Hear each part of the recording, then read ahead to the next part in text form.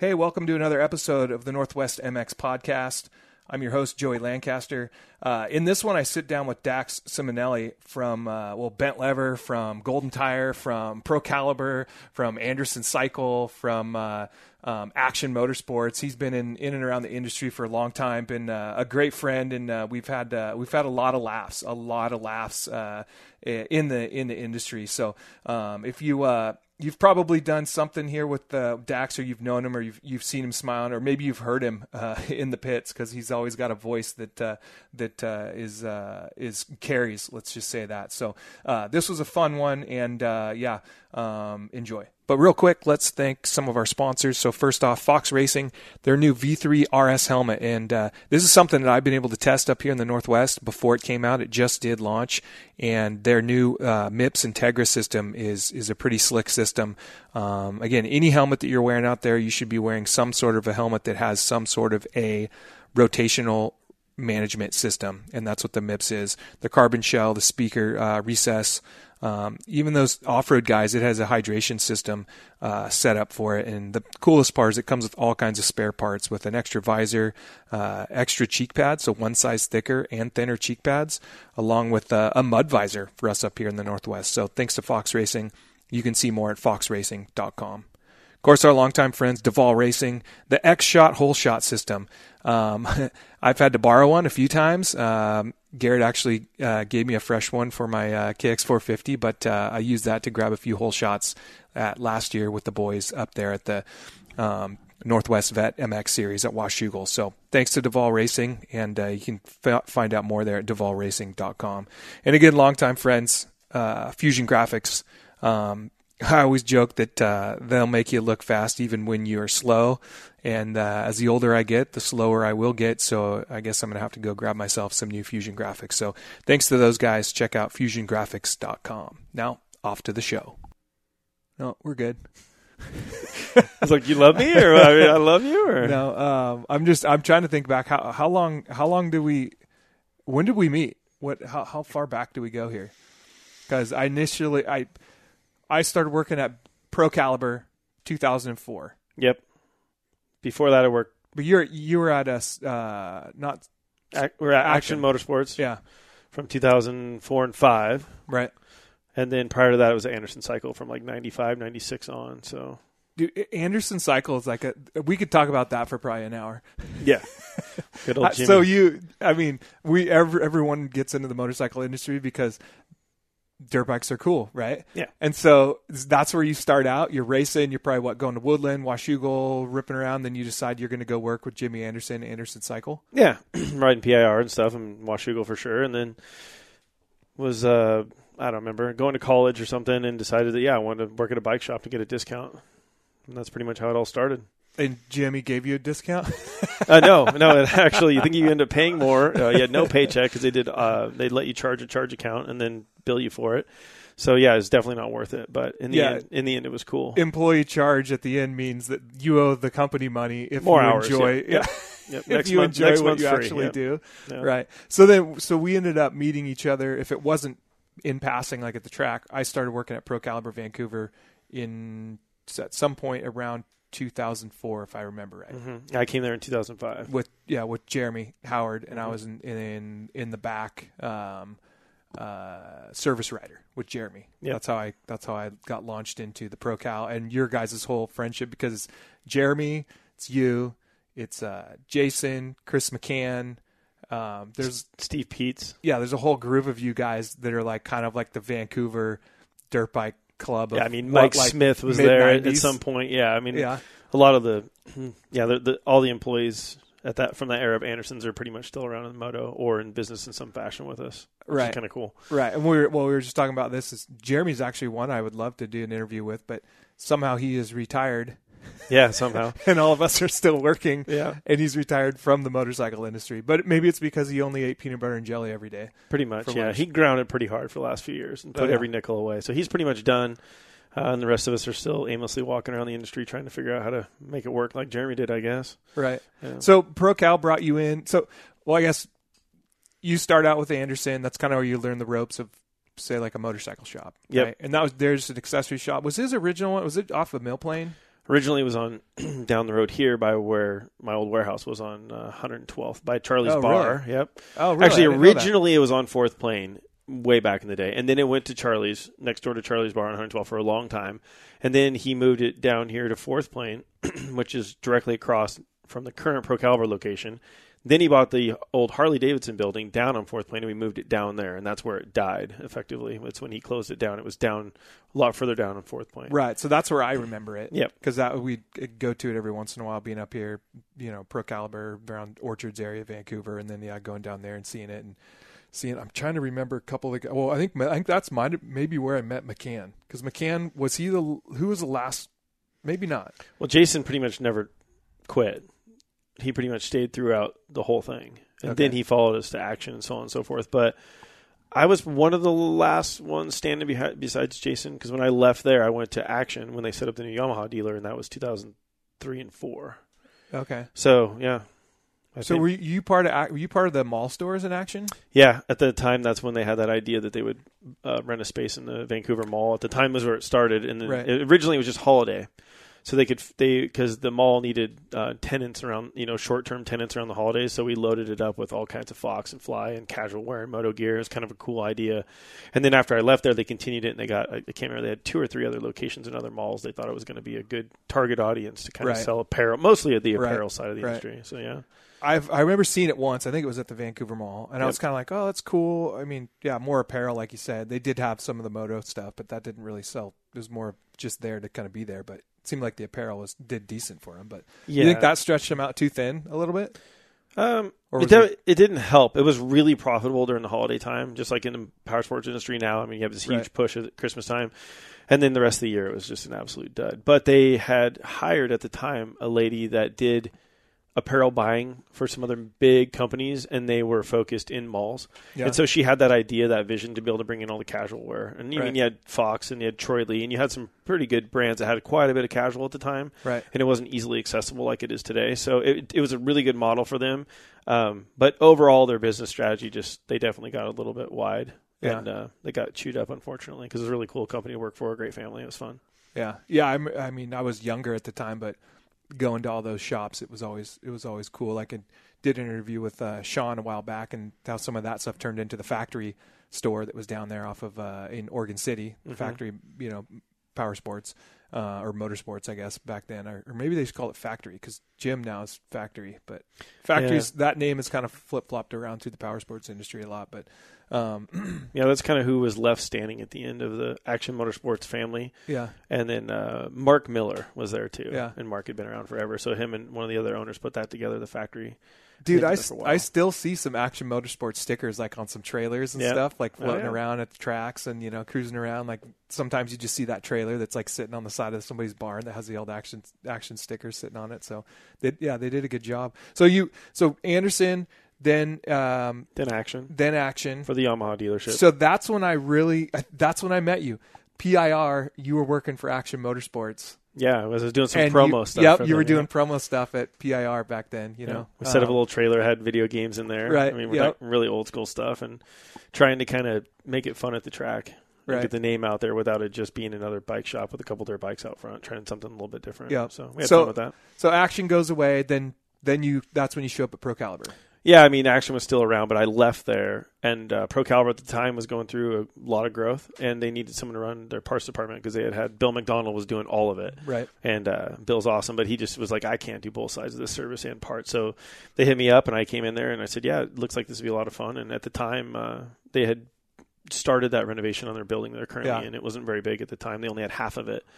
The other half was a Thriftway. And so I got to be there for that whole project. And then midway through that project, we actually bought the Yamaha dealership from Action during that time that I was there because they were over in Hazeldale. Yeah, so they originally got that franchise away from Procaliber, the opportunity for it. They set it up over there, and then Procaliber was able to buy that from them and bring it in-house. And so we were there. That's when you were there. That's when I was there. It was a great time. I mean, a lot of growth, a lot of fun time spending all their money, and built it in a pretty monstrous footprint, really. I mean, I think it's one of the larger shops in the Pacific Northwest as far as square footage. I mean, you talk about the growth that was happening at that point. I remember having a conversation with Bill, too, and he said that straight up, he goes, I was getting paid way too much because it had grown so quick. Yes. And so they were just like, hey, man, we got to do something different. And he was like, all right, well, I think I'm going to do something different, because they were going to change pay scales for everybody because of how it was built up from their initial beginning. It was great for him, right? Because he was able to like tackle all these problems and build up. I think he was the director for parts and service. Yeah, he was the one that hired fixed me. Ops. Yeah, he was fixed ops, so he did parts and service at the same time. Yeah, he's the one that hired me at the service counter to be a service writer. And it's the same thing. But yeah, killer guy from the industry, especially at that point, man. Everything was wide open. I remember when being a Pro Caliber rider at that point, you got new tires every time you went to the track. Torco, I think it was maybe Michelin tires. Torco gave us as much oil as, you might as well just not even run a drain plug, the amount of oil that they were giving us, And then you had, I think a couple of, it might have been, I can't remember if it was MSR Answer or something like that for gear. It was both of those actually. Yeah. I think 1 year was one year was the other.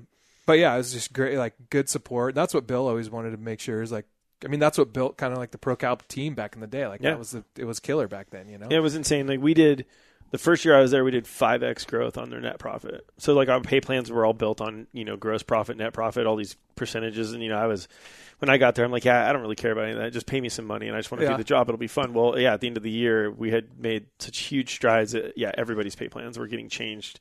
But they really couldn't keep up with it. Because at the time the industry was, if you remember back then, 04, 05, 06. Right.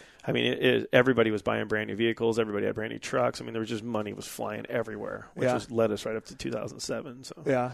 Well, I remember I was never a really good numbers guy, but I remember I was selling a bike one time at Pro Calibers by one of my, I think 2004 CRF 250, and a guy came to pick it up there. He gave me like a stack of cash. I couldn't tell you how much I sold it for. I don't know. Let's just call it $5,000 or who knows what it was, right? And I was like, I kind of counted it, and then you walked up, and I was like, hey, dude, I'm going to get the rest of the stuff for this guy. Can you just recount this for me and make sure it's correct? And you just went like super quick, and you're like, yep, looks good. And I go, whoa. My superpower. No, that's when you told me that you learned how to count money in the strip club. Yeah, pretty much. Yeah, that's pretty much where I learned to count money and do a lot of other things, working for bars. Yeah. So that brings us into, so we start work. Well, you're in the parts department. You're kind of taking it over. Did they had already gone in and bought the other side of the building, the Thriftway? They had owned it, but we literally did the entire remodel and expansion in those 2 years that I was there with you. Yeah, because we're taking stuff from one side, go to the other side. And I remember being bummed because the Thriftway dude that had to get rid of a bunch of the food that was quote unquote at date. Yeah.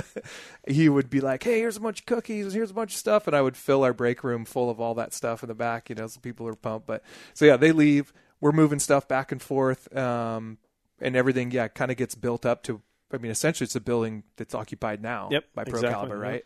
Parts on one side. And I think it took like 9 months to do that remodel. Yeah. So out of that 2 years, 9 months of it was just total chaos. Yeah. Yeah. So then you're running parts, and what was it?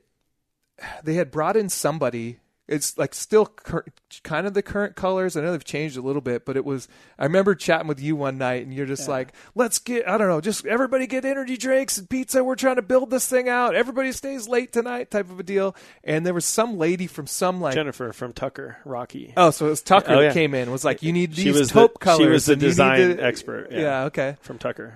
Yeah. And kind of the build out and like the half wall all the way around the parts department and like, grid, we were just, was it? I thought we were going to do grid, but then it ended up being slat wall, right? Or there's different pockets. There was like pockets, and they had displays on the outside in the showroom where they could feature bikes, and it was cool. The colors were really, really bad. How much say? You were at the parts manager at that time, right? Yeah. Did you get any say in that, or it was kind of just like whatever? It was pretty much whatever Jennifer wanted at the time because they brought her in to do that job, and she was really good at it. She did a ton of dealerships in Seattle, everywhere in the Northwest. She was pretty good at that. However, on this particular build, I think it was pretty ugly. My vision of a power sports dealer is, typical stuff, Honda red, Yamaha blue, checkerboards everywhere, kind of the old school idea. And she was really trying to bring something a lot more modern to the table. And the floor came out really cool. It was a nightmare project, but it came out pretty cool. They stained the whole thing, kind of marbled stain, which was a lot of square footage. But the rest of it wasn't really my vision of it. But I was allowed to be part of that, which is really cool for me, and have some input on the floor layout and things like that and the flow. And we had actually done a semi-remodel in the parts department when I first got there to fix, because it was a mess. And then we did the addition. And so, yeah, kind of 2 rounds of remodeling in that building for us in the parts department for sure. So it was fun. And then it started, it started going off. Like, it was killer. Like, you were at the helm kind of going for it. At this point, I'm still working in parts, and I'm also still trying to like figure out my racing career, and which I was lucky that I was able to kind of make my own schedule and travel, and like we were laughing the other day how somehow we were able to just take the Pro Caliber box van just everywhere. Yeah, just like, here's a gas card, here's the van, like everybody load up, and we'd have people sleeping in the back of it heading to Alderdale. Oh, yeah, you love going to Alderdale or Richland or any of those tracks. Just like stacking people, meeting in front of Pro Caliber at like 5 a.m. And loading the thing up and taking off and going out there. But so then at some point you came over and like asked me like, hey, let's get you over here to the parts department, because I think they're restructuring service. Yeah, pretty much. You were getting fired. Oh, no, is that when Travis showed up? No, it was before that. But basically, you were like in sales, and then you were doing some stuff for service, and they're like, yeah, we're gonna let Joey go, and I'm like, well. Like, he's a pretty good worker, and they're like, yeah, but we just don't need this guy in our space. And I'm like, well, I'll take him. I mean, he needs to stay. You sold it to me. You're like, I need you. Oh, yeah, I need you. Yeah. Well, you were getting fired. I was like, well, hey, you got to keep this kid around. He's a good guy. Like, he's here to work. He's a lot of fun, a lot of energy. And I think that at the time, especially, like, there was a big push from corporate at that time. Pro Caliber, obviously owned by Dick Hanna dealership, so there's a lot of corporate overlays. It was my first experience in the corporate world, which did not work for me at all, which is probably why I ended up leaving. But during that time, we were trying to still keep it fun and still have this really powerful, awesome company and be able to have the amount of brands that we had and all the different accessories and stuff like that. But so we were trying to follow the corporate rules, but we still had to keep it fun. And that's where you were like, you bridged that gap with us. So we still had the fun team, And at the time, I think all those names you mentioned earlier, Chris McCann, Jason Matheny, Shelly Mayers. I mean, there was just a whole crew of people. We had Nate. Right. I mean, I think I had 23 people working in the parts department with cashiers at the time, and it was awesome. It was wild. And that's like, internet was there. So I talk about this all the time today at Fox when I'm visiting dealers. Back then, we were the professionals, quote unquote, right? Mm-hmm. Because people would come in, this is any shop. People come in and they're like, hey, I want to get that new boot, or hey, I want to get this new tire, or hey, I want to get this whatever. And they ask us legitimately, because the internet was still pretty fresh back then. This is going to date the shit out of us. But the internet was there. Yeah. People had but it just wasn't as searched and widely used now. And the reason why I say that to everybody is, if you're behind the counter of a shop now and a guy comes in and says, hey, do you have this new boot, or hey, do you have this new tire? Right there, instead of you going like, yeah, I do, let me show you what I know about it, it's hard to remember all the bullet points of every single thing that's behind the counter. And to this day, you're lucky that guy came in and didn't order it online the night before. Guaranteed he drank 6 beers last night, and he read everything the internet has to offer. He definitely knows more about it than you do. Right? Yeah. So you kind of have to, like, what I kind of teach people is like, hey, you kind of have to go like, hey, have you had a chance to look at it yet? Like, what do you know about it yet? And then they'll kind of download a little bit, and you can at least prevent you from putting your own foot in your mouth, like saying that this has, 28 volts when it has 12 volts or whatever, Yeah. Well, you're definitely, anybody on the parts counter these days is outgunned for sure, because the customers have access to the information almost faster than if you go just through the industry channels, they're way ahead of us. Yeah. So we have to, obviously be up on it, with social marketing and everything else, and paying attention when new products and stuff are coming. But also, like you said, they're just, they have a lot more information. The information they've gathered isn't always, it could be 6 beers deep, or it could just be coming from a lot of sources. So having a conversation about it, like you said, is the way to go, because that gets them talking about what they know about it, and then you can kind of put your 2 cents on it. And at the end of the day, if you have it, or you have something similar that you want to sell them, your job is to move the product. So you have to be able to you have to be able to be dynamic on the parts counter. There's something to say about that too, is that you sell the stuff you have too, right? You have to, and so that's the hard part. So you're trying to convince this guy that's drank 6 beers and convince himself that this is it, and he probably does his come wife in, that he can go buy it. Yes. Yeah, and you're like, no, because you have this thing, you need this, which it's not like a bad, like some people like Honda, some people like Yamaha. You know, it could be like one of those things, right? But yeah, it's interesting how the power sports business is like changed in that way, just because of the internet, in general, like being able to like search that stuff more and more. But no, I remember being, at the counter with everybody, and we had a killer time, and it was like people are coming in. It's like, what can we get you? What's going on? And we were always riding or doing whatever, And so that was, when did this was up until what, 2007, 2008? Yeah, 2007, basically. That was the corporate fallout. The end of the end of 2006 was super awesome. Let's see. Yep. So I turned 30. Yeah. I had my first child. I got fired from Pro Caliber, which we can talk about that. And then I started, within another month, I started Bent Lever Motorsports from an empty building that just was literally just a dirty, empty building. So how did the fire, so did you go, you're like, F you, you're cool, I'm out? No, it mostly went like, so the pay plan thing was a big issue, which we already knew was going to get changed all the time. Yeah. But they shifted more towards things that were beyond my control. So they started putting more pressure on me for the net profitability of the department, which I have no control over what they spend money on at a corporate level. Yeah. So on the gross side of it, I can manage that, our margins, who I'm buying from, so on and so forth. So that was really a bummer. But I didn't really care about the money.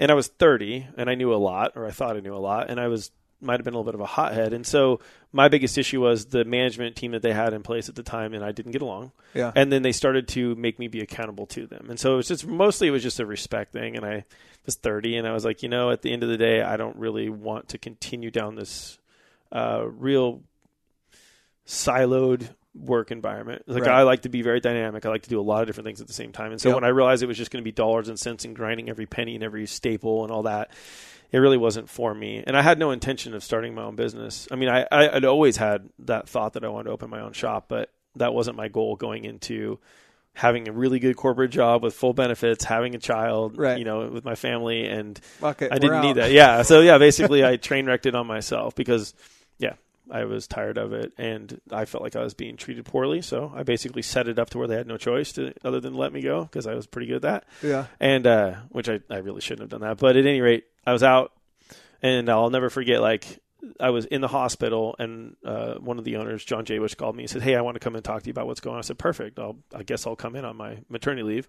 So I went in, and HR was in the room, and I'm like, "Yeah, this is the end of it." So he's like, "Hey, we're letting you go. Here's your paperwork and stuff." I'm like, "Cool." I was like, "But my trials bike is up in the parts department, because my bike was at the shop." Yeah. And he's like, "I'll walk you up," because at the time, and it's still to this day, the corporate building's down below, so we have this 100-yard walk, and we're walking up there, and he's like, I can't have you talk. I go, "Listen, I'm not saying a word to anybody." I go, "But here's the deal, John." I said, "I'm going to go up the street and open my own shop. I'm going to kick your ass." And like, he looked at me so awesome. So I went in the shop, grabbed my trials bike, pushed it out to my truck, took it home, went back to the hospital with my family. And and then I was basically just hanging out for a couple of weeks. That was December. And actually, Bill McDonald called me and said, "Hey, there's a building right up the street that's empty, and it says for lease on it." And I'm like, "All right." So we went there, and really from that moment on, the rest is history. It was kind of a wild time. But that's how Bent Lever starts. Yeah, Bent Lever itself was actually a website that Jason and I created when we worked at Pro Caliber, because we needed somewhere people would come in every day, like, where can we ride? Where's the tracks? Where's the trails? Like, where are these areas? And we would always say, oh, you can go, to Woodland, Washougal, so on and so forth, Jones Creek. You've got all these trail areas. So we made a website. I remember that. Yeah, and it was just, all it was just hyperlinks and the names of all these places so that we could put it all in one place and be like, hey, you go to this website, and it's got a link to every trail area and every motocross track, and of course it'll link to their website with their schedules, which people today think that sounds ridiculous, but at the time it didn't exist like it does today with social media and stuff. The information wasn't out there. So we had to get, a domain name, right? So Jason and I are sitting there, we're like, Broken Spoke, Twisted this, that, like, we can't come up with anything that isn't taken, and somehow Bent Lever wasn't taken. Yeah. So I remember Eric Folkstad. I don't know if you remember Eric. He was pretty cool dude. He did a lot of adventure rides and street bike rides. He helped us, log into a GoDaddy account and buy the domain name. So we did that. So when I started the business, I'm like, well, I already have this website, and it's kind of catchy. Like, I can call it Simonelli Cycle, but that, right, Anderson's already taken, right? So, and it had a low alphabet number too, which is very important, because at the time Yellow Pages ads was one of the primary ways you advertise locally. So Anderson, anything with an A was good. Yep. That's why A1, A1 plumbing, A1 electrical, A1. And so for me, I was like, well, it starts with a B, it's close enough. And I already have the name, so we'll just go with it. So perfect. That's where it started. I remember that now. When I was just thinking about asking you that, I was like, man, I don't remember how the bent lever came apart. Me and James used to call it crooked pulley. No, it was everything. Anything you can think of. And actually, in hindsight, I could have come up with a much better name. But I mean, that's any name. Yeah. Like, you know, like I always think about like Fox Racing, right? It's obviously was the last name of the family, but you know, you just think a Cherby's, like you throw out whatever. Like you know, it's like a name is only what it is until the products or the people create, you know, the heritage of whatever it is, you know, to make it like that iconic, you know, brand or location or whatever. Well, it's relevant, right? I mean, every dirt biker guy's got a bent lever laying around, or, you know, you've always crashed and stuff. So it made sense at the time, and it was cool. And like I said, we went over and found that building, and it was literally it was a body. Let's see, what was it? Company did auto body painting, and this was their sanding room for body work. So literally, It was filth, like 1/4-inch black filth in this building. And I remember I went in there and I was like, all right, like, here's the lease. I talked to the guy, went and sat at some local diner with some guy that had the building, you know, all the different spaces in there. It's kind of a, you know, bunch of different companies in one building. So anyways, he says, yeah, I think I could probably lease this to you. It'll be X amount. I'm like, all right. So I go in there and I write him a check, and I go in there and I'm looking around and it's just filthy. And I'm like, you know, there's water here. I think what I'll do is I'll get a garden hose out and I'll hose down the walls and the ceiling. Now, obviously it's a bad idea, but in my mind, it was like, this is how we're going to clean this place up. Right. So I fire up the hose and I'm spraying up at the ceiling, and all of a sudden there's sparks, like arcs of sparks, and snap loud sounds like I'm going to die. And the people that left it cut all the light fixtures down and just left the wires hanging. And really? And of course the breaker panels were on because I didn't think to look at it. Right. So I'm standing in water, squirting water at hot wires that were cut off. And then I'm squeegeeing out the floor outside and cleaning it up. And I mean, it was an absolute mess. And then John Sheriff's a good friend of mine. He's a moto guy from back in the day. He came over. He wasn't working at the time, and he was a cabinet installer by trade. Yeah. So he was handy with the saw. And we built parts counter and did all that stuff with Jason. And so anyways, I stole Jason. That's how bent lever starts. That's how bent lever starts. Almost electrocuting yourself. Yep. And probably breaking a lot of EPA laws, lots of them. But yeah. And then I stole Jason from ProCal because he had my old job when I left, because he was my assistant manager. And I said, hey, listen, I got this really good idea. We'll go start our own bike shop. It'll be a lot of fun. And I'll buy you a couple. I actually bought him 2 Yamahas to race because he wanted to race off-road. So you get told to leave. Yep. Then how long between you leaving and you kind of hitting up Jason there? Oh, probably like 2 weeks. So Jason was only manager for 2 weeks. Maybe a month. Well, I left him there because I couldn't afford him until I got the shop open. Right. We opened March 1. Okay. Of 2007. Yeah. So this was like, I mean, let's say I got canned on December. Let's see, my daughter was born 20th. So say it's the 22nd. It's a Christmas, right? I mean, it's pretty much Christmas. So that next week, first week of January, I find the building. It takes me a couple of weeks to get something together. So yeah, we're in there working on it. And Jason's working at ProCal. He's coming over at night and helping me with it. Yeah. Like, literally for the first 6-week time that we had to get it up and running. Because I had a goal, March 1st, which we did. We opened like on the perfect time. Actually, I have I'll show you later. But in this drawer, I have our first dollar. Oh, really? I saved it. Yeah, and then when I sold it, we'll get into that. You remember what the sale was for the first product? Nah, no, we probably made it up. I don't know. Yeah. I probably bought a sticker. I'm sure it was a sticker from the sticker case. There you go. Yeah, it had to be, because I mean, what's $1, right? Right. Yeah. Right. So we did that. And we opened on the 1st of March, 2007. Yeah, because you leave, you take Jason, who's talented behind the counter, right? Absolutely, yeah. Then you take Dave, who was the number one guy in service. Yeah, so we decided to do service because we got this wild hair. So I called Dave up, Dave Jones. Yep. And said, hey, I got a great idea for you. How happy are you there? I mean, that's actually probably one of my biggest talents, is recruiting people from other dirt bike shops, because no one's ever happy, right? Yeah. And there's always some problem, and there's always some idea that, this will be a fun place. You can drink Coors Light in the back, all the things that we want to do and just really enjoy ourselves. Well, yeah, I think the motorcycle industry itself everybody is independent. That's why we ride motorcycles, right? So as soon as you start working for somebody else, you just assume like, but I could do this, because you're just independently driven. That every dirt biker is. It's a racer, Yeah, sure. And then you also think like, I'd like to set my bike up different, i.e. like my parts department different, or my service department different, or you just think, sometimes those costs of like the back end go away, and you're like, I could kill it and do this, and then that brings you to maybe either your own shop, or it takes you to like another shop, and then it's just like the roundy round. I call it's like the daytime television show of of the motorcycle industry. Yeah, it's pretty hard. Like, well, a couple things. One, Yeah, everyone has their own ideas on stuff, but also like we work in these shops. When you work at the shop level, like you do it because it's fun, like it's your passion. Yeah. Most people, not everyone, of course, but for most of us, we're either riders or we ride ATVs at the dunes or whatever, side by sides, whatever you're into, and so it's like it's what you're into, and you get to do it for work, so it's fun. Like we only work here because it's fun. Like what we do here every day is an absolute blast. I mean, we deal with a lot of problems, but we're still here. We come to work every day because it's an enjoyable environment, for the most part. So. I think that a lot of people stay in this industry because of that, because they're not real jobs. I mean, most of us in this space don't have, what we consider a real job. Right. But yeah, so, and everyone does have kind of their own idea. Like a lot of people that are in the power sport industry, especially at like ownership or management levels, they're very much entrepreneurs, and they're very much, either racer background, or they're just that kind of a person who's driven to try to, we could do it better, or we can make improvements, like you said, or we can set it up a little bit different. And the industry lends itself to that because it's pretty much a bunch of cowboys out there running around. Wild West. Yeah, it's the Wild West. So if you're driven and you have an idea and you have some money, you can try it. It's pretty easy to get in. Yeah. So Bent Lever gets off and roll. Did Jay Bush ever hit you back up after that? Like, I didn't think you were serious, man.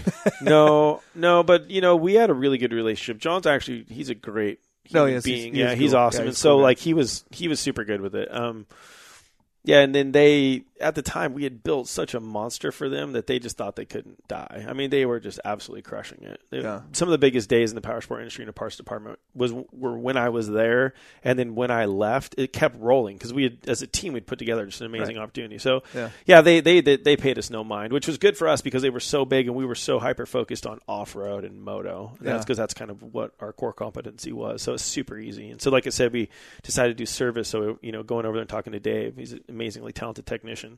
And he likes to have fun, so it was pretty easy. It was a pretty easy sell. And he came to work for us. Yeah, big bore. He came to work for us, and to this day, I can say that no matter how many leftover parts were on that bench when he got done with the motor, they always ran perfect. And he may have not changed every seal like he was supposed to, but he was really talented at taking apart stuff and putting it back together and having it be right. So yeah, he was good. And good.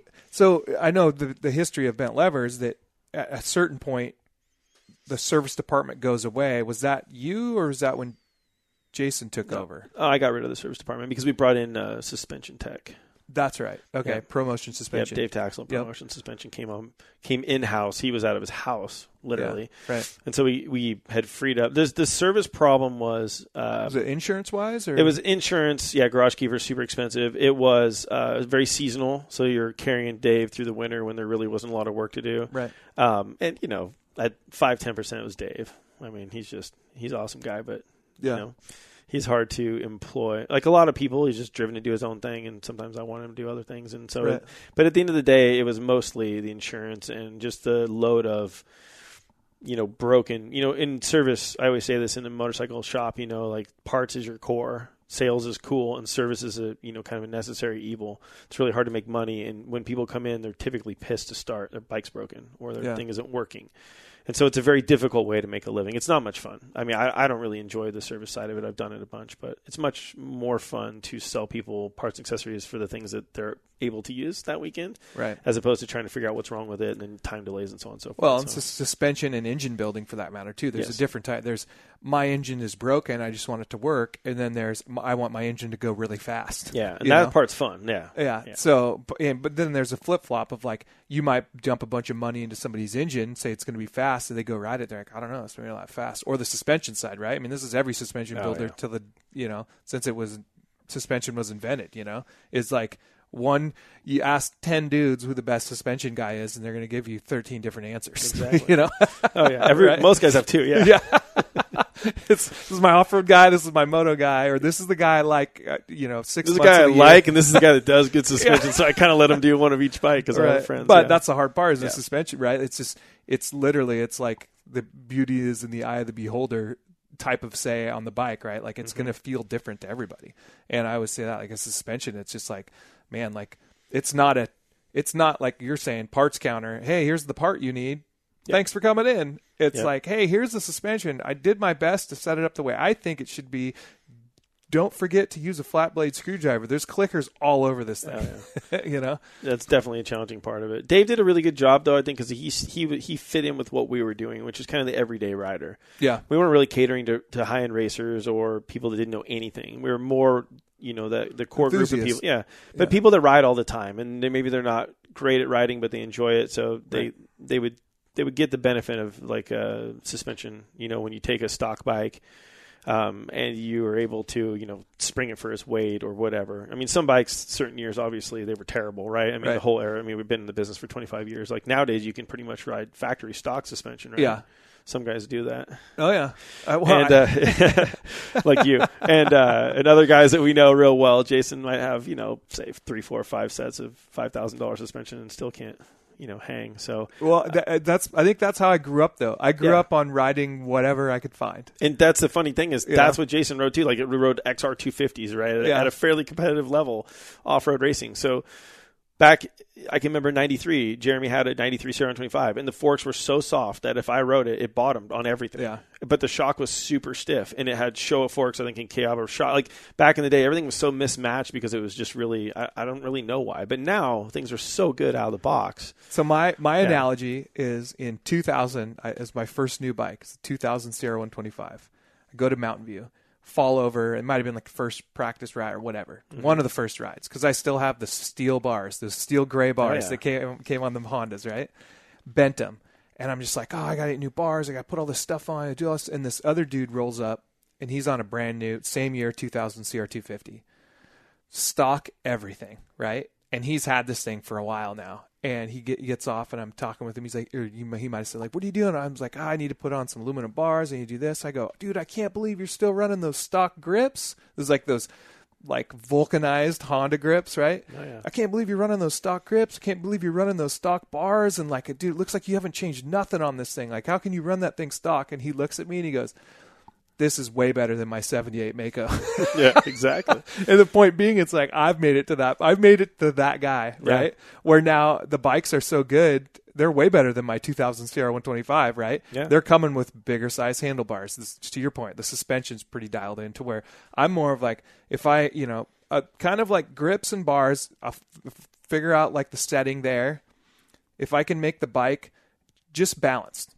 Even if it's too soft or too stiff for me, as long as it's balanced, and I know it's not going to do anything weird, like, the rear end's way too, soft and the front end's, deflecting off of stuff. But I can just balance it out to where it's somewhat even. Like, I'm good. Yeah. Especially with the stuff now. And that's kind of what led to, like, this summer's battle with Jason, which I should probably do a podcast with him just to talk about the summer. Yeah, you definitely need to do that. Off-road action. That was a really awesome adventure that you guys had all summer. Yeah, it was great. So you start in, you said March 1, 2007, yep. Right? So then that gets bent lever off and running. You're catering to like your everyday enthusiast, like dirt bike riders, and a little bit of everything. But and then Jason comes in there, Dave's in there, and you're just moving for a while. Do you remember how much inventory did you bring? Like, what was your budget to open up the doors? No, Do you remember how I had much? $80,000. $80,000. Was that everything or just that's everything? And back then, the computer system that we used for point of sale was really expensive. Yeah, it was like $16,000 for the system to be able to run Comtron, which people laugh at today. But I still guarantee you that if I ran a parts department on Comtron, I could smoke any other POS that's out there because it's just old school, like not even MS-DOS. It was, what was the platform it sat on? I can't remember. It's something else, but it's all command-based, right? We're talking like, all the function keys came into play. What was Reynolds and Reynolds? Wasn't that Reynolds and Reynolds was Pro Caliber had that. Yeah, similar from the automotive side. Yeah. So it's very similar. Right. Yeah, not a lot of features, but it worked. And so, it worked really good for what we were doing. But at the time, that was a huge expense. Like, that was my biggest expense probably to get started. And then I spent, who knows, I probably spent $10,000 on, the parts counter, the wall, and I had to buy a tire machine, and that was, $3-4 grand. So basically, I think I had like $35-40 grand worth of parts and accessories to start. Yeah. Okay. And we built that up, over time, but that was it. Like, I started, that was my last, I think it was 70 grand, but it might have been 80. I think it was 80, but it was like, that's everything that I had. And I just had a baby. Yeah. And I had a family, and it was like, I'm going to take everything that we have, and I'm going to go open a dirt bike shop. Yeah. So, and that's what we did. Dice.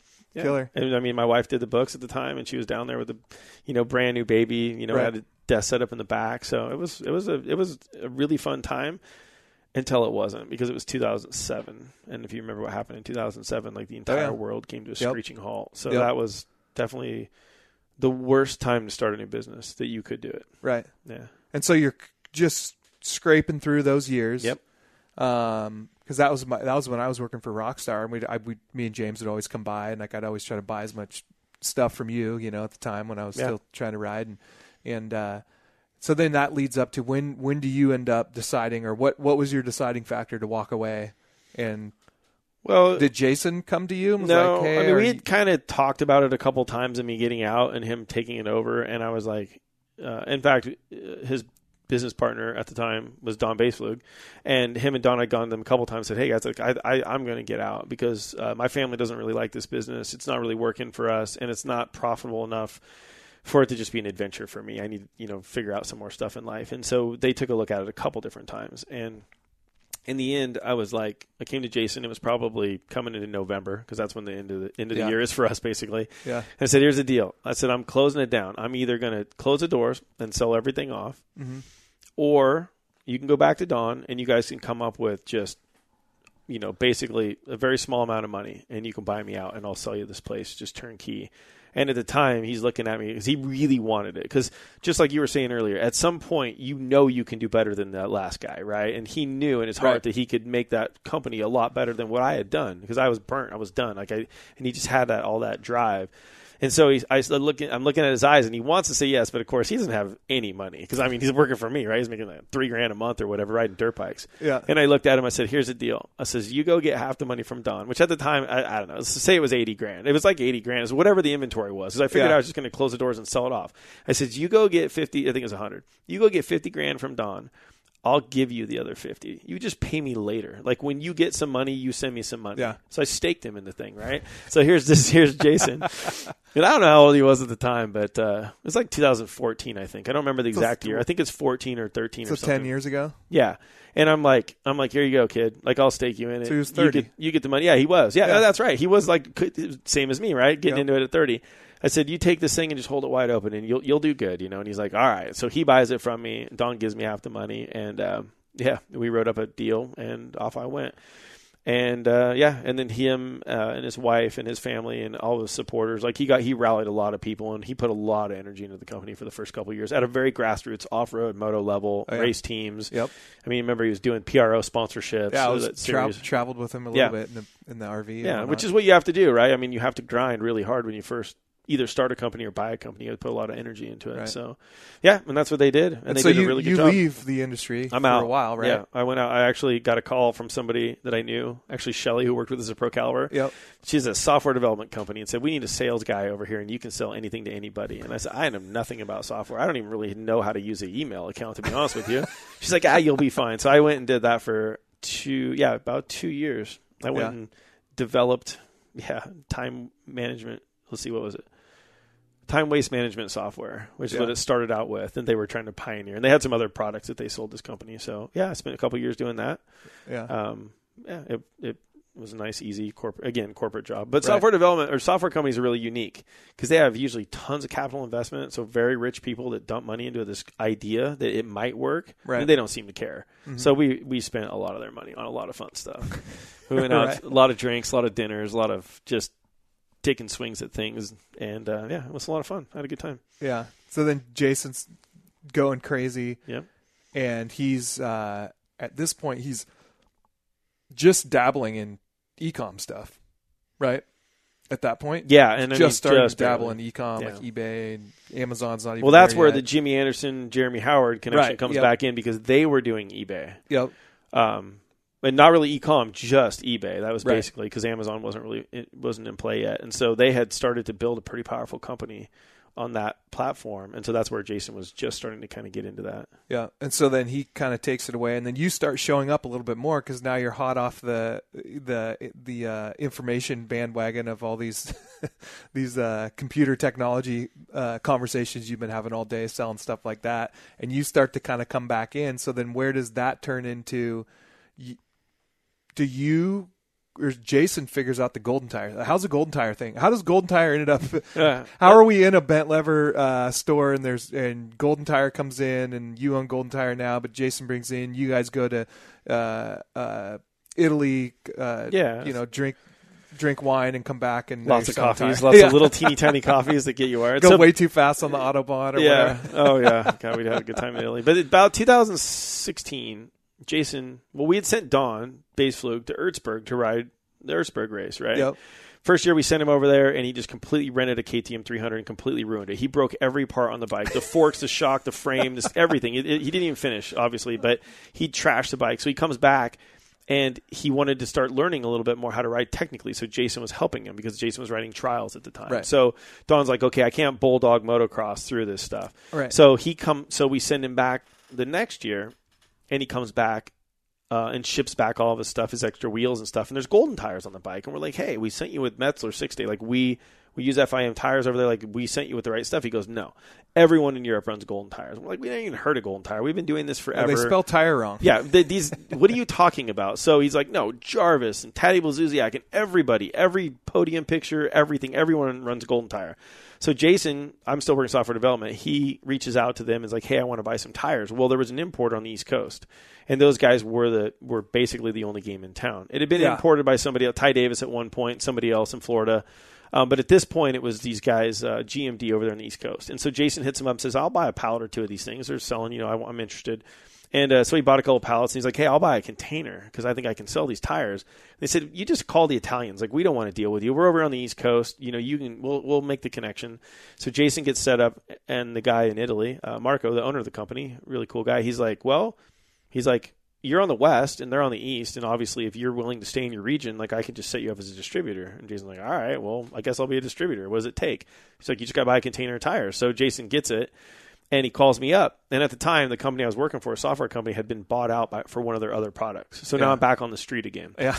And he's like, I got this crazy idea. He's like, I'm a distributor for this brand, and I'm like, what is it? He's like, they're Golden Tires. This is off-road, awesome, tire. I'm like, I've barely heard of it or anything, only from Don. He's like, no, if anybody can do this, you can do it. You want to take a swing at it? I go, I'm not doing anything today. I'll come by and we'll go to lunch or something. So anyway, walk in the door, and yeah, we had some good products, and they had really good name recognition in Europe, and they had sponsored every factory team for a long time. So it wasn't easy by any means, but we had something to sell people, and it was a good product. So so I took that on in 2016, 17-ish. Actually, I think it's 15, 16, 17, all through that era when we really kind of started developing it. And, long story short, we basically got it up and running. And because of my connections and probably your connections too here locally with motorsport.com, they're just right across the river. So I went over there one day. I'm like, hey, guys, I really need help here. I need to be able to put these tires on every doorstep in America because the dealers, no one's heard of it. So if I call every Husky shop or any KTM shop and I'm like, hey, I'm from Golden Tire, they don't know who we are. And it was impossible. So I was like, but I can market on Instagram because Instagram was really raw at the time. It was super easy, very organic at the time. And I'm like, but people want to buy it, or if I get people spun up, they want it, but then I can't get it to their house. And by the time they go to their local shop and ask about it, we might as well forget this. So Greg over there, he's like, man, we don't need another tire. I go, listen, this is a high-end tire with high-end clientele, and I'm going to give you all the sales. Like, I'm not going to sell direct. You're just going to take all these sales and all the energy I'm going to put into the brand. I'm just going to ask you to carry some of the product. He's like, yeah, it sounds great. We'll try it. At the same time, I got a call from a guy at Rocky Mountain ATV, like literally that week. He's like, hey, my boss wants these Golden tires. And I'm like, okay. And he's like, we could probably even set up and carry them and like sell them. I'm like, yeah, I could probably set you up as a dealer. So all the work I did for Motorsport, I had to build like product descriptions and, photos of the product, which we didn't have because there weren't any for a lot of the stuff over at all for Golden Tire. So we had to do all that. So I built all that stuff up for Motorsport. So I basically sent it to both of them on the same day, and they both went live as dealers on the same day, and they didn't know about each other because I don't know that they would have done it, right? Right. So now all of a sudden the next day, let's say a week later, I get a call from the East Coast guys, and they're like, hey, what the heck is this? They're like, did you set up Rocky Mountain? And I'm like, well, did you do it? And they're like, no. And I'm like, well, then obviously I did it, right? And they're like, but they're on our, that's not the Western. I go, well, they're located out here. I can't help it. The fact that those two .coms have 3-day delivery to every house in America was a huge launch point for us. So anyways, we did that for a while with them, not really battling with us, but then they decided to bow out and go do something else. And so that basically put us in position to be the U.S., distributor for Golden Tire. Right. And then we basically just broaden that out to North America, because I have a e-commerce guy up in Canada that actually comes across the border and picks them up. So I don't actually have to export to Canada. He handles the exportation. So, it allowed us to then push to technically every household in Canada as well. Yeah. So, yeah, that's what really got us the arms of getting the product out there. And then, like I said, Instagram was huge for us back then. And we did a lot of, we did a lot of local races, but we also raced Supercross in 2017 on a West Coast Lights team. So that was kind of wild. Mm-hmm. And I had a lot of fun with that. So, yeah, that's kind of what launched the company. And then from there to here, Jason decided at the end of last year that he wanted to invest more into some other ideas that he has with Bent Lever Motorsports. And since I'd been doing it anyways, he's like, hey, I'll stake you this time around. Yeah. So he's like, I owe you one from before. So he said, you buy it from me and it's yours. And I said, okay. So, yeah, borrowed some money from Jeremy, the retired guy, and said, hey, all right, this sounds great. I'll borrow some money over here and buy this company. So now I own it. And, it's been me anyways the whole time. It's a very small team. I shouldn't say it's just me, but now I own it, and that's why when you sit and you come into Bent Lever now, you got Bent Lever on one side of the wall and Golden Tire on the other, because our warehouse is here, and yeah, that's what we've been doing for the last. It's funny years. To me, because I always just we've all been friends for forever now, right? Mm-hmm. And it's just we're just a bunch of buddies that rode dirt bikes, and then are part of like a lot of the industry stuff, especially in this area, right, of the Northwest, and just like that, like, oh yeah, I'll loan you some money because I did good doing that. Like, I think I've been in or around all of those transactions of everybody writing checks to each other. Yeah, for sure. It's been trying to figure it out or whatever. So inventory wise, like what's a container of tires cost? You could be like pulled across the pond. It's basically $80,000 the way, depending on what you're buying, but it's basically about maybe that's your number. That's what $80,000. $80,000. It should be 62, but we pay tariffs now, right? So, but it's basically that, and there's 1,400 pieces in a box, and we do about 10, 12 containers a year. So it's a very small company, realistically, compared to any of the other tire manufacturers in the U.S. But yeah, we just try to keep it. We basically started out building works tires for all the factory race teams. So everything was built for Jarvis, for Taddy, for all of them to win the Red Bull Hard Enduro Series. That was what the company was. We basically just built the finest product that was possible for those guys to go win those races. And that same exact product was also the same product that we sold to the masses in Europe. So when we bring it here, fast forward to today, like we're having our containers manufactured at our facilities, and they're coming directly to me. And I'm pretty much the only person in North America. So every tire comes off the truck, and I have the guys here help me. But we stack them up, and then when they're sold, I load every box and every pallet. So I touch all tires twice, coming out of the U.S. And right, so you're an employee of one? Yep. There are no employees, technically, yeah. No, it's crazy. It's a one-man op, and the cell phone and a warehouse. Yeah, that's Golden Tire for all of North America. It's kind of silly to think about it, but really we had a big impact too on Europe. And Australia I had a really good partner that did my job in Australia, David, and he's since sold the company and doesn't do it anymore. Him and his wife sell makeup, which is awesome. But he basically helped with a lot of the marketing material back in the 16, 17, 18 era Supercross team stuff we did up here. But they were running factory KTM off-road teams. So all the factory riders in Australia were on Golden at the time. So it was very helpful. And they were testing the product to its edge. Down there it's hot, and they have this desert race called the Fink where it's just gnarly high-speed stuff. And it's Australians' version of the Baja 1000s, basically. Yeah, but it's gnarlier because it's higher speed. Like our average speed here would be like say 50 probably at the Baja 1000 on a dirt bike, maybe your average, and they could be pushing 80, 90. It's a lot of 100-mile-an-hour wide-open stuff. It's crazy. Yeah, the couple years that I raced the Baja 1000, I think that's the one thing I remember, like pre-running some of the sections. I'd get to some area and I'd be like, how in the hell is a stock V-dub bug making it up this hill? Yeah. And to your point, it's like you see a lot of those Baja videos where trophy trucks are just hauling ass and there's trophy whoops and everybody's going 80, right? But the reality of it is there's a lot of in and outs of the trees and the bushes and the sand washes and stuff where you're on a dirt bike you're second, third gear, just go wop wop wop. Yeah, it's dangerous, right? Your goal is to finish, right? Not to go fast. So you have to manage that. And there's just a lot of really gnarly terrain. Yeah. In Baja. So here, we're in Bent Lever's new location that's not too far from the original location. That's still not too far from Pro Caliber. Yeah, I mean, the original Anderson cycle, the very original one on Fourth Point is literally probably quarter mile down the road. Yeah. Is it weird I mean, you called it earlier saying like you knew Jason was going to take off with the business, but I mean, I know you've seen we're in this big building that he bought, and like the, e-com stuff is, another Wild West, out of control. He started bentlever.com to try to kind of harness that and be able to control a little bit more of it himself. But, is it wild for you to be seeing that the brand that you built kind of take off to where it is now? Yeah, it's pretty crazy. It's crazy. Like I tried to explain it to someone the other day, but I can't even begin to explain it to people. It would take us 4 more hours. But if you think about 2 guys sitting in like what it was, there's photos of it out there, and I'll try to figure that out for you. But do you still have the door? Remember the door to the service that everybody signed? It's somewhere. I think it's here. It's upstairs. But we basically sat in this dirty building that was a body shop, and we said we're going to open a dirt bike shop in town with $80,000. Yeah, and we're going to compete against one of the largest power sports dealers in the entire Northwest at Pro Caliber at the time.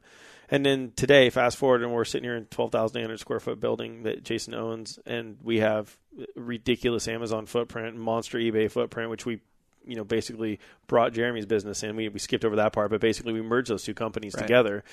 And now we have, a massive eBay presence with Corey running that. And then we have a big Amazon presence. We did start bentlever.com. We got some amazing help from some guys that were in the industry on that. And then the retail, and it's like, I don't know what there was in here last year. $2.5 million of the product. It's like, that's crazy. We started $30,000 and Jason was carrying $2.5 million last year. So was Jeremy in like the same spot you were? Like, hey, I think I'm going to walk, but Corey that's here, or was he kind of like offering to, like, who approached who at that point? I pretty much put the deal together. So Jeremy had been complaining for years that he was working all the time, 7 days a week, grinding with Corey, because it was just basically the 2 of them. Eating peanut butter and jelly, saving every nickel he ever had, making piles of money, not spending any of it. But he was tired of all the work. And so he's like, man, I wish I could get out. And at the time, Jason was grinding away on Amazon, and our eBay presence wasn't super big because Amazon, we were crushing it there. Yeah. And I'm like, Jeremy, I don't know. You guys are, we're friends. We were all doing the same thing. If you guys put this together, you could work half as much and still do really well. And we can leverage your expertise, which is a lot more on the back end, and then we could, obviously use Corey, who's amazing at very talented at eBay platform and doing all the back end stuff, as well as the retail. And then Jason's, drive. It's like, why don't we just put all this together? And so finally one day he's like, well, what would that look like? And I don't know. It's not written here on the wall anymore. It's over there somewhere. I use these big old, Office Depot easel pads. And I write this all up, and I'm like, well, here's kind of how I see it going. And so basically what we did is we merged the 2 companies together. But then when we got it set up, Jeremy didn't really like the fact that he had a minority position and Jason was in charge, because Jason, as awesome as he is, no one likes to work for Jason. Like, nobody. There's not one. I don't like working for Jason because he's a very driven racer. He's very competitive, and he demands a lot. Like, he expects a lot out of himself. He expects a lot, maybe too much sometimes, out of people. And so he's like, now he's in charge, and Jeremy has no control. So literally probably like 45 days into this, like, we're all sitting down. We launched bentlever.com. Yeah. We had the guys up from another e-commerce platform in the fishing space who were helping us. Just amazing groups of people. Jeremy's like, well, I don't really like this arrangement anymore. I think I'm just going to retire. And I'm like, okay. And he's like, can you just kind of undo everything you just did, and I'll just kind of go away. I'll just walk. Yeah, I'll just go away. And you guys can kind of, it's not that we got it for nothing, but effectively we got a really good acquisition of that company, and it allowed the building. I mean, we wouldn't to buy this building. We were literally, I'll tell you this quick story. So we're putting their business deal together. I write a bunch of stuff. We send it to an attorney. They sign off on it. They're at the bank. They exchange money. They sign the deal, and then they come buy this building. And I'm back at our old warehouse, and they go up to the Bent Lever location. And they're like, hey, they call me. And, of course, they're not working now because they're excited. They're probably having a cocktail down at the shop. Yeah. And they're like, hey, that building looks like it's still for sale. There's a sign going to go up out front. You should stop in there and talk to the owner. So I'm like, I got like horse lessons with my kids. Like, it's like 4:30. So I whip in here. I open the door. I come in. I knew the owner of the building because I already talked to him once before. I said, is your building still for sale? He goes, I'm about to list it. I go, what do you want for it? And he goes, X. And I go, all right, well, we want it. And he's like, do you have X? I'm like, yeah, we got money. It's no problem. And he's like, all right. So I call Jeremy and Jason on the phone. I go, listen, It's 4:50. The guy is going to give you 10 minutes. He's leaving at 5. I'm leaving at 4:55, and you're 3 minutes away. Get down here. They walk in the door. I introduce him to the owner of the company. I'm like, I got to go. And then from there, we just basically, Jason was able to put together. I mean, that story is a long story too. It's a nightmare to do anything like this. But to your point, was Don still part of it, no, or is he out by now? So back up a little bit. So when Jason pushed this e-com forward, it became a different kind of a business than what Bent Lever originally was. And so that was their agreement. So Jason wanted to launch into this e-com and Amazon stuff. And Don didn't really want to work the business because he has other companies. He was just investing in a bike shop, for the upside potential that it would continue to just be a bike shop. Yeah. And so basically, long story short, we put him in a position where we were going to buy him out, and he didn't really want to be bought out, but he didn't have much of a choice. And so he accepted the terms, which was great for everyone. And we borrowed that money from Jeremy because that's what we do. And anyways, got that all done and kind of just off and running. Don went off on his own ways. He's still obviously a great friend of ours, but it gave Jason the total control that he needed of 100% ownership instead of 50. And then basically what I did was I sold Jeremy a smaller percentage of the company from what Don owned for the same amount that we gave Don. Right. So it all washed itself out in the end. And so, so Jason then retained 85% of it. And again, all that stuff is kind of just numbers and percentages. At this point, Don's, he's invested in with Preston though. He's down in California as much as he can. He's got his construction business. Like he didn't want anything to do with the day-to-day operations of Bent Lever Motor. He never did. He was just financially backing Jason. And so, he was happy as a clam to get out. Really, he made money, and then he had Preston going. And at the time, I was helping them out with that program. I remember hanging out with. So when me and Don raced the Ball 1000 in 2010. Yep. Hanging out with what was Preston back in 2010? Like, I don't know. He's 18 now. Yeah, but he's just a little one, right? 4 or 5, right? Yeah, he's and I remember we're down in Mexico, and it's like we're trying to get ready for the pre-running, and I'm trying to get Don to he's so excited and just Don's always been a kid on a motorcycle. I had to tell him to calm down because we're finally on the race bike, right? They don't allow you to do the first 30 miles out of Ensenada until basically it's like the day before contingency or race day, right? They finally open up that section. Oh, for pre-ride? Yeah. And so we just, hey, let's take the race bike. We just let's put 30 miles on it. Let's just make sure everything's good. And he is, basically he's Preston at, Preston's first Supercross, right? He's clutching the shit out of rocks and I had to stop Don. I'm like, dude, we have to race this bike for 1,000 miles. Yeah. That's him in Ertzberg. He just destroyed a motorcycle. Bump the brakes a little bit. Let's just short shift the thing. Let's put 30 miles on it. Let's make sure something's not going to fall off, and then we'll change the oil and then we'll be off and, racing. But it's funny. That's just full circle, right? Because now Preston's just had his first Supercross and you've helped them out a lot, which just again, it's the talk, right? You can, just connecting people. I feel like I do the same thing. Where I'm like, hey, this person's really good at this. This person's really good at this. Let's put them together. But you did, yeah. And we started with Preston at an early time. You helped us put together our first deal with Fox. Yeah. Because remember, we wanted Fox bad because we wanted that head-to-toe Fox look. Yep. And you were the rep, obviously, at the time, and it's still are. But I'm just saying, that the friendship got that deal done. Yeah.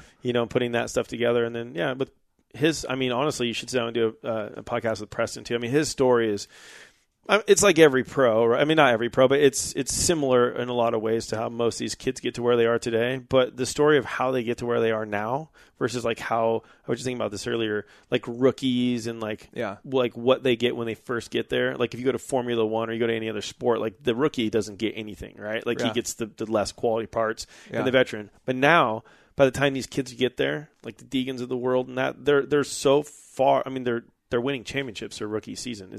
They're putting in so much work so early in their programs, and it's all about the connections and it's all about those relationships. Yeah. That when they actually get to the show, the expectations are that they're just there's no more expectation you're going to maybe you'll make the main on your rookie season. No, you're expected to be top 12, top 15, right? Yeah. And they're able to do it. And so I was thinking about that. It was kind of a funny. I guess it's our business or anything else, or the way the bikes are these days. Things have changed so much now that if you look at our business model today, or what Jason's been able to do with Bent Lever Motorsports, or what we've done with Golden Tire, and then you go back to when we started, which really wasn't that long ago, it's completely different as what it would be today to start this company and do it. I've had a few conversations with people, new kids that start at the parts department or whatever, and I'm in there showing them the ropes of hey, this is our new Fox boot, or this is our new whatever, right?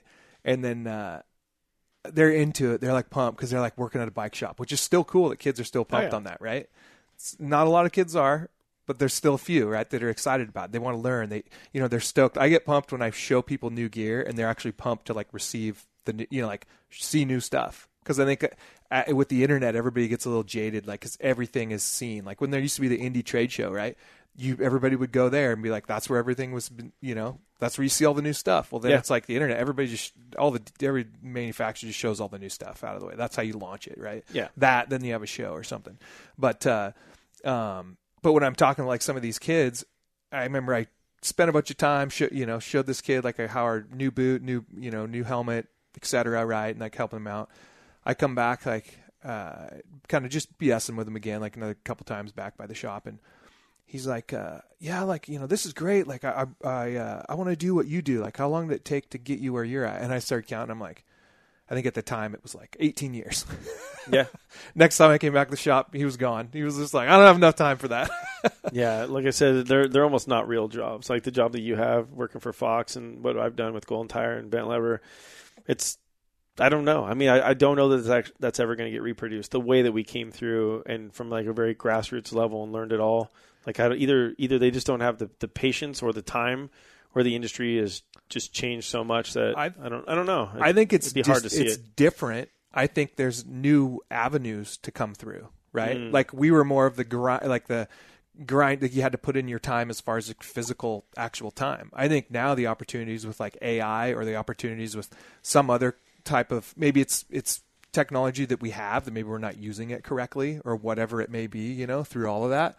But, whatever that stuff is, like, I think that's the new opportunity to grow up, or to kind of like expand in the business. Because a lot of the stuff that me and you are just talking about, like the back and forths and all that, of like, hey, we talked to this dude and then you connect that guy. That's just because we've all known each other for so long, right? And you're not just reaching into like the piggy bank of like, the moto industry, just pulling out a random name going, oh, this guy will sponsor you or this guy will help you build your company or whatever it is. It's like you earn that like reputation of whatever it may be that, allows you to kind of like connect those things. Yeah. And so I guess that the thing is just like for the kids, it's just like, you have to, even though it sucks, right? It's like you're learning the next step, you're learning that stuff. Or I always said like in school, I always wish they would have said like, hey, I know you want to be a professional motocross rider, but you're still going to have to learn the finances I'm teaching you right now if you plan on making all that money.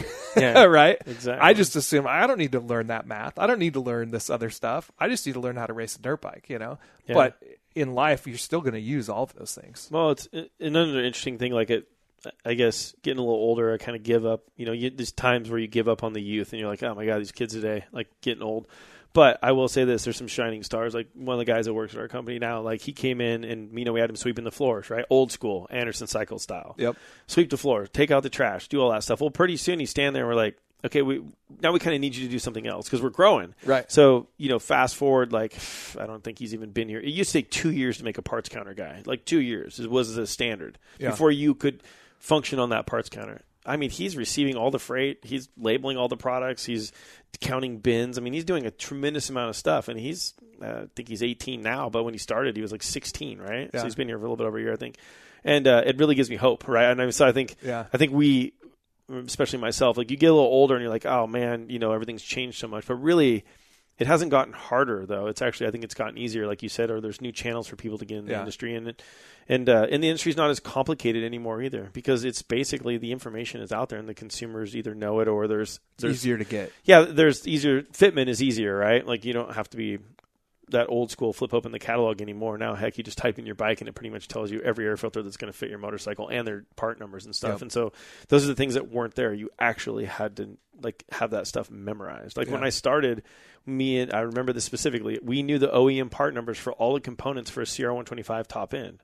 Like a 12251 KZ4 720 was a head gasket. I still know that stupid stuff. But you had to know that, and they didn't have a kit. You had to go pull both power valve cover gaskets, the right side one, the piston, the rings, the clip, the pin, the bearing, and we stocked all that stuff. And so now it's a kit, right? So it's all been kitted together, either aftermarket or OEM. So or the wrench rabbit full engine, or even OEM Honda. Like Honda got smart, and they're like, let's just offer a piston kit because everyone else is doing it now. So here it is, all in one part number. And so, like I said, it's not that it's really gotten harder. It's actually, I think, gotten a little bit easier and younger people understand the technology better than obviously than I do, and so it's pretty amazing to see where this industry is going to go in the next couple of years, I really think, or maybe say the next 5 to 10 years. Yeah. So, and with saying that, there's somebody that's had their notebook out listening to this the whole time, and they're going like, ooh, eBay, Amazon. Yeah. Like that eBay, Amazon equals big building. Like yeah, it does. Yeah, it does. It's super easy. I have those conversations a lot with dealers who are like, oh, we'll just sell on on Amazon or eBay or whatever, channel, like a e-com channel is that way. But the reality of it is what I always tell dealers or tell other people that think that it's like a get rich quick scheme is that you have to have a minimum of like 4 to 5 people that's the only thing that they do is shipping, receiving, building, processes. And, it's not like posting something on Facebook Marketplace while you're drinking a beer at home and it's your extra wheels for your truck, Yeah. It's even a little bit more than that too. I think it's also about timing and opportunity, because it's what we're good at doing, or what I would say we're good at doing, in my opinion, is we're very dynamic in our approach to business. And so it's about opportunities and looking at them and seeing them coming before anyone else does. Right. And that's why in powersport industry is like the Wild West, because you have a whole bunch of cowboys out there, entrepreneurs running bike shops, and everybody's doing everything a little bit different, and they're looking for opportunities. So when you go to e-com or like third party, like eBay or Amazon, the reason that we're successful on Amazon is not something that anyone else would be able to do today. Because the opportunities that were there, COVID, manufacturers, Fox, Fly, all of them, the kind of real, just before COVID, kind of the pullback of everybody in the industry and in this kind of glutton of inventory, and then the massive consumption that happened with COVID and all the money and all the, the only thing you could really do for fun was something outside. And so our industry just rocked. Well, it's and new, at the it's time, new product too. Yeah. Oh, yeah. If it's not on Amazon or eBay, right? Yeah. And it's a new product, and you're the brand the company that brings it to that, to that platform. That's where it was at too. So it's hard for somebody else to just be like, oh no, they're selling it, I'm going to get it. Yeah. I mean, we were building listings for Fly. We were building listings for Fox on Amazon. They didn't even know they didn't even know how to do it. Like they literally, like they could not do some of the things that we were able to do. And so my point is it's a lot about timing, and it's about opportunities and seeing them coming, and then being fortunate enough to either have the resources or the people around you or the connections to make it work. I mean, we were doing. It was myself and Jason and one other guy, Chris Miskell, and when COVID came, and the three of us were working 7 days a week, about 15 hours a day, shipping product off that back counter because we were an essential business, so we were open because we're in transportation, right? Which seems strange to say, but it's true. And everyone else was at home. They were, the world was buying over, shit. But they were buying stuff. Yeah. And I had a really good friend from high school that was a mid-level guy at Amazon, and I could reach out to him and say, hey, theoretically, like this is what we're seeing. And he couldn't really speak to it so much, but he could give us some insight. And so again, could anybody do what we did? No, because the timing, it was a time, it was an opportunity that was there that doesn't exist today. Now it's, as you know, we have these conversations all the time, but it's a very different environment on Amazon and eBay. So, but I think that's business in general. And I think in the powersport industry, what's cool is that what we're seeing, which I'm mostly excited about, is we're kind of seeing the return to the core shops. We're getting back to brick and mortar where people are, sure, you can buy your jersey and your gloves online, but if you really want to know what's going on or how to work on your bike or some recommendations, some information, you're starting to see people go back to those core shops, and the people that are still there at some of the key shops like Van Lever Motorsports. And I go as far as to say, pretty much a lot of the dealers in your little territory around the Portland market, there's a lot of really good shops that have core people still in them. Yep. And I'm seeing that return. And I think that's what's grassroots level also bringing back, like, you're going to see, I think this year at PIR, you're going to see big turnouts at Washougal. Mm-hmm. Woodland's done really well this winter. I think people are kind of getting back to that. And it's exciting to me because that's where we started. Like that's exactly. where, the e-commerce stuff's cool. Yeah, we have a cool building, but it's not fun. It's not fun doing 200 returns on a Monday. It's not fun. What was like the high end Monday shipping, like orders shipping out back in those COVID days? Do you remember any of those? I don't know. How many orders? It was probably only like 400 or 500, but that about killed us. We were running wide open. You tell the cutoff. 500 days. Trying to stall the FedEx guy for an extra 5 minutes because you still had those packages. Go lay in the road. And then once to what it is today, like at the peak time, let's say holiday time, it could be as high as 1,300, 1,400 items on Monday. Like a Monday? Yeah. Yeah. And that doesn't count any of the stuff that we're sending through our other fulfillment channels. Yeah. So but you take 4 people and try to push 500 orders off a day. It's a lot. And we were in a little 3,000 square foot place where there was 1.6 feet to walk by each other. It was a mess, right? But but the opportunity was there, and we were willing to put in the effort, so it allowed us to grow rapidly. Yeah, and I'd say the same thing with Golden Tire. I really, it's the same with any business. Golden Tire gave us opportunity to be a distributor. Well, who is Jason Matheny and Dax? I mean, who are these guys out here in the West Coast, right? And they still to this day like, oh, you guys are just little shopkeepers, right? Because they always say it funny because they're from Italy. And I'm like, I'm not really just a little shopkeeper, guys. Like I manage your brand for North America, and we put every tire we can put on every doorstep in America in 3 days or less. Like that's pretty cool to think about. Right. How we got it there, yeah, it was luck, opportunity, and everything else, and some good relationships. But yeah, I don't know. I laugh a lot about what we've been able to do, and that's why I think this is really fun. And like what you've been able to do in your career. Yeah. You know, now that you're at Fox for what 10? How many years? Almost. Have you been there? It'll be almost 12 years. Yeah. 12 years. In April. Yeah. And you know, there was a day when you and James were going to frat parties with Rockstar and sitting in the back of my dirt bike shop working on your KLX 110s eating chickens. Well, the Rockstar days. Get the chicken from Fred Meyer for lunch and just putting it in Dave's toolbox. For carcass. later. Oh yeah, the box. But I mean, like if you think about what we were able to do as the three-wheeler ride out in what's that? The CarMax now, or what is that? CarMax or whatever it is over there? I bought that three-wheeler, that 110 Honda ATC. The Adventures of Professor James and Captain Joey. See, that was another one. Like, so I started this podcast 13 years ago. Mm-hmm. Back then, nobody knew what a podcast was. I remember putting it out. People were like, I have to stream this thing. How do you stream something when you're driving down the road? Like, I don't have enough minutes on my first iPhone or whatever it was, your flip phone or whatever, and then now obviously the world is different. Like, it's kind of like, and that was kind of one of the reasons I was like, I don't know if I really want to get back into the podcasting, like, cause everybody has a podcast, right? That type of thing. But I like it for being able to just have these conversations. It's cool for people to hear, especially in the Northwest, like stories from shops or riders or whatever it is, track owners, things like that. But it's like this full circle, fun thing, that's able to kind of bring everybody together, and that me and James started doing the Adventures of Professor James and Captain Joey.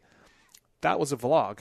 Yeah. We didn't even know what a vlog was back then. We were just like, let's film a bunch of stuff and put it on YouTube, because we were bored driving around to all these events with Rockstar, and we just wanted something to kind of keep us entertained. So we'd video coming to your shop, and we're dropping off product, but now we're going to go ride three-wheelers around, or we're going to do this mini bike race, or we're going to this car event, or we're going to, party at some college or something, and park the RV in a, frat house's front yard, or, whatever it is. I just remember having so much Rockstar product in my house, in my bike shop, in my car, that one day we were out shooting guns, and we're like, we don't have any targets. I'm like, I have literally cases of Rockstar in the back of the van. So we were shooting full cans of Rockstar just for fun. At least once, I don't know, a month, somebody texts me with a photo of something Rockstar related. It's either something that they still have or them still buying it, going it's because of you. Yeah, exactly. I remember the worst, hundreds of thousands of dollars. I remember the worst trick ever. You finally you only sampled all the weird new flavors. I'm like, I like original, Joey. I only want original. And one day you came, I got you 2 cases of original. This is the holy grail. I'm like, thank you so much. And I remember I was super hot, and I grabbed one out of the fridge and I cracked it and I took a drink, and I thought I died. Because I had no idea what I just consumed, and it was not the sweet yumminess that I was expecting. It was water, and at the time you didn't tell me, but I was like, "There's something wrong with this. I'm going to die." But you were like, "No, that's what we give all the we call it tour water. Tour water. So it was just branding for the people that are up on stage hands, or even the bands at that point when they were drinking it. I wondered, the athletes on the podium, are they? I mean, I know a lot of times they have a water ball now, but that's what they have, right? They're not drinking, obviously drinking. Or it could be mostly water. Like when James, when he turned into the athlete manager, it was funny because I remember him going to convenience stores, buying the 24-ounce twist tops, because at the time they wanted those on the podium, right? Yeah. He's given Dungy a twist top because something happened with the ones that he needed, that he had bought at a convenience store in whatever city he's in, poured it all out, washed it out, filled it full of water, so he had the correct can that they wanted branded or whatever it was, on the podium, But yeah, it's basically the same concept. It's just tour, we called it tour water when it started there at all the music tours and stuff that we were on, traveling around. But I just think back like that, I mean, those were everybody has a vlog, right? That's how, these people are making millions of dollars on YouTube, and we were just doing it for fun. Like, of course now you couldn't do, I mean, we were using whatever music, like we'd reach out to bands, they would send us a compact disc. And then that's the music, that we would use for whatever, episode it was, and then, cruising around. But it's funny because I look back and, it was, it's the first time I learned how to backflip, mini bike was an episode. We went over to Justin Homan's house and learned how to do it, and then I look back, I'm like, God, I was a baby. Yeah. There was a lot of first back then. We were racing pit bikes, the early 2000, 2001, if you remember. When it was a CRF50 game still at the time, or actually it was XR50, but then the 110 Cowie came out. We all had KLX 110, so there was a lot of during that whole era of knowing you and I think so. Yeah, we knew each other. We knew each other way before. Well, so I was trying to remember because 321 Moto and back then we were running pit bikes. You were involved in all that. 321 Debrino and his dad, Salem Arena Cross, and it's crazy because I always say I always try to keep moving because it keeps me young, right? But I always you ride with a group of people, then a few of them are like, oh, we're getting too old for this. So the group kind of dwindles down. So then you turn around, you look at the younger crowd below you, and then you merge back over there, and you're like, hey, you guys want to ride? They're like, fuck yeah. So then you ride with those people. But there's so many people that know me from different eras of mini biking or, moto for that one. But there's the mini bike crowd, just a different dynamic because there's a lot of people at mini bike don't even race, full size bikes, especially in those certain areas. So yeah, you go back to early on, like 321 Moto, or then you go back to Salem Arena Cross or, Hindsight. Remember Hindsight? Dude, there was some races I would make $3,000 racing a mini bike, racing a 110. But I remember we would go down to do Salem Arena Cross. We'd have a couple of classes of mini bikes, and everybody roll down there, do mini bike action. We called it the Rockstar Mini Bike Series or something like that. There would be almost as many trucks with mini bikes in it as there was trucks with full size bikes, right? And then it ended up being just a mini bike night. And then we would go down. We'd use our connections with Rockstar for the local clubs down in wherever. I remember specifically one in Salem, and I couldn't tell you where it is now, but I remember it was a full club dance floor, and there was a VIP room with the stripper pole and the whole thing, and it was just free drinks for everybody. And there's, I think Sylvie, which is another person that's been around forever, right?